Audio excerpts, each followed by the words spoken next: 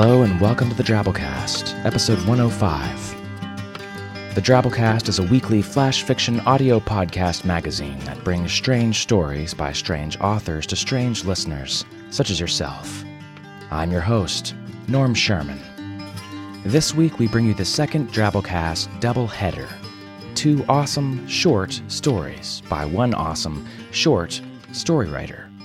Or short story writer, I mean. The author, Mur Lafferty. The theme, pie.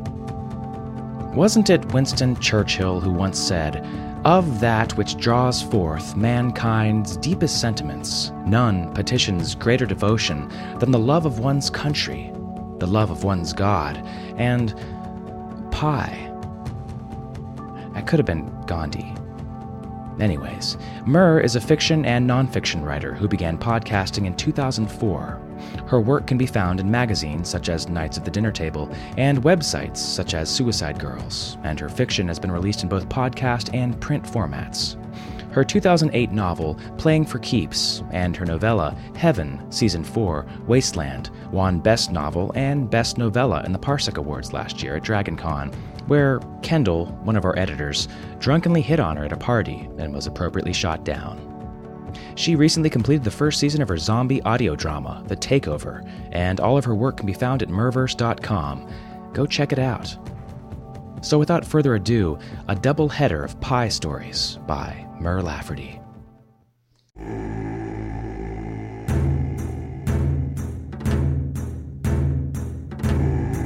The Blueberry Pie by Mur Lafferty.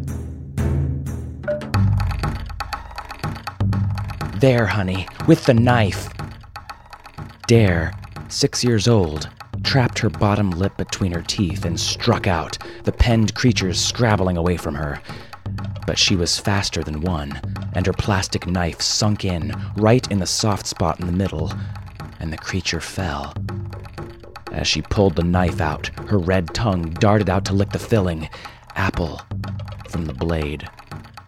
She picked up the slain fruit pie from the ground where it had fallen and held it above her head. The shaman, the chief, and her proud parents cheered, welcoming her into the tribe of pie hunters.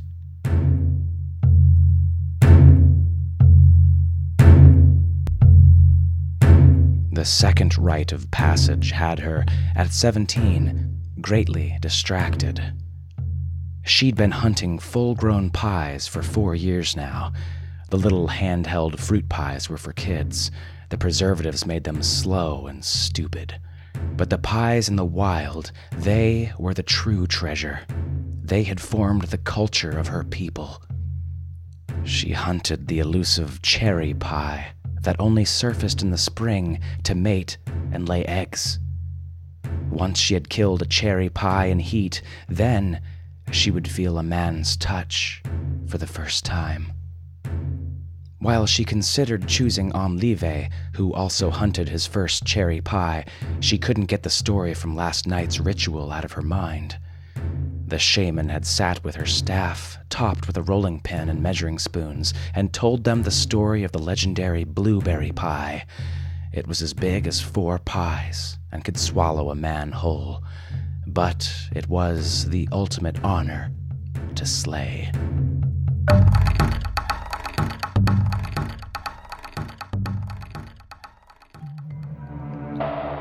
Dare shifted in her hidden spot in the undergrowth.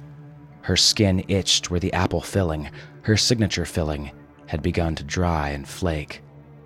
She shrugged it off. It masked her scent. A rustling pulled her out of her thoughts and back to the present. A pie rustled past, and Dare's eyes narrowed. The bright red filling dribbling out of the steam holes on the top gave it away. Cherry. Behind it, though, something bigger moved. The cherry in heat had attracted more than the pie hunter. It had attracted another pie. A bigger pie. Dare gasped. She gripped her spear tighter and sprang from her hiding place. But just as her arm moved forward, a body tackled her, and she fell. She swore as the larger pie crashed away and found the screams given by the dying cherry pie poor solace. She focused on her attacker in outrage. Amlive, her best friend, sat on her stomach, grinning at her.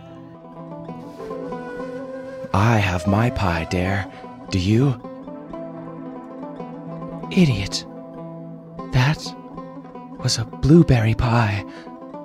He squinted after the pie. I didn't see it.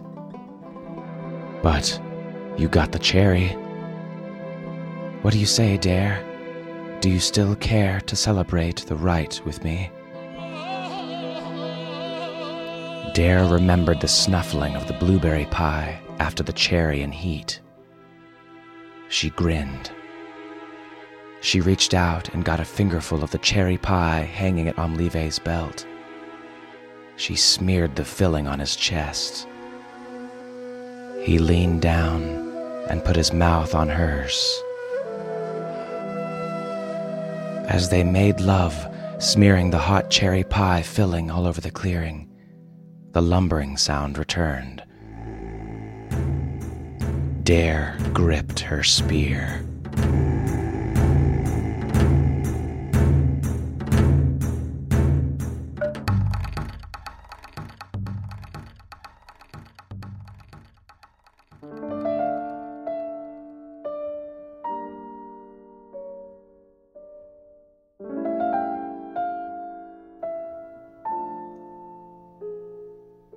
The Last of the Pie Hunters by Mur Lafferty.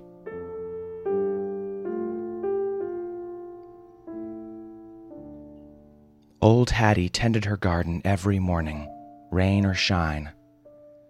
No telling what damage the vanilla bean pests would do in the night. She picked them off from her spider plants diligently, fingering the little insects to see when they would be ripe for the picking. Full-grown spiders made short work of vanilla bean pests, but she would have to have a crop make it to maturity first. She was picking the long black beans off of her plants as the warrior broke through the trees and collapsed against her fence. Hattie wiped the sticky vanilla oil on her apron and stood slowly. Although the pie hunters allowed her to live in their country, she didn't follow their practices, nor did she share their hatred for the cake eaters in the country bordering theirs.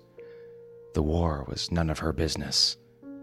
But this warrior had several serrated lacerations on his arms and back, and Hattie was not a woman without compassion, and he was bleeding all over her fence. "How did you get separated from your tribe?" she asked as she approached. "They're all dead," he said, not looking at her. "My chief told me to get out, to escape. He told me of your farm here." Hattie nodded. She didn't ask more questions. She just slung her arm under him and took him inside. She bathed him and dressed his wounds and brewed a medicinal tea. The warrior, Focus, stared at his bandaged arms as he drank the tea. Hattie cleared her throat. "I suppose war was inevitable. I'm surprised it took you this long." Focus looked offended. "Pie hunters do not kill humans. Except for now. The cake eaters are an abomination. They are not proper warriors. They are fat and lazy, and the cake is too stupid to even be a worthwhile or respectful prey. So how did they kill your tribe?" Focus lost all rage and slumped onto his pillow. "Their weapons. They use serrated knives to slaughter the cakes. Our pie server spears barely pierce flesh. Also, if a cake is slain during the battle, it falls, and many of our warriors didn't think to get out of the way. They suffocated." Hattie shook her head. "So you best them in ability, but they best you in tools. What started the conflict?" "Cakes. Cakes broke free from their pen and stampeded. They came onto our land. They defiled the pie's mating grounds. It was time. Hattie rubbed her hands on her skirts. How many of you are left? He didn't answer. He didn't look at her. He slept fitfully the night through, tossing and crying out, and she sat by his side. The next morning, she stared out her window at the vanilla beans in the garden, gnawing on the spiders. She did not go out to remove them. The vanilla beans would attract the pies, and the pies would attract the warriors, if any remained alive. And if not, Focus would need something to hold on to. She could always grow spiders next season.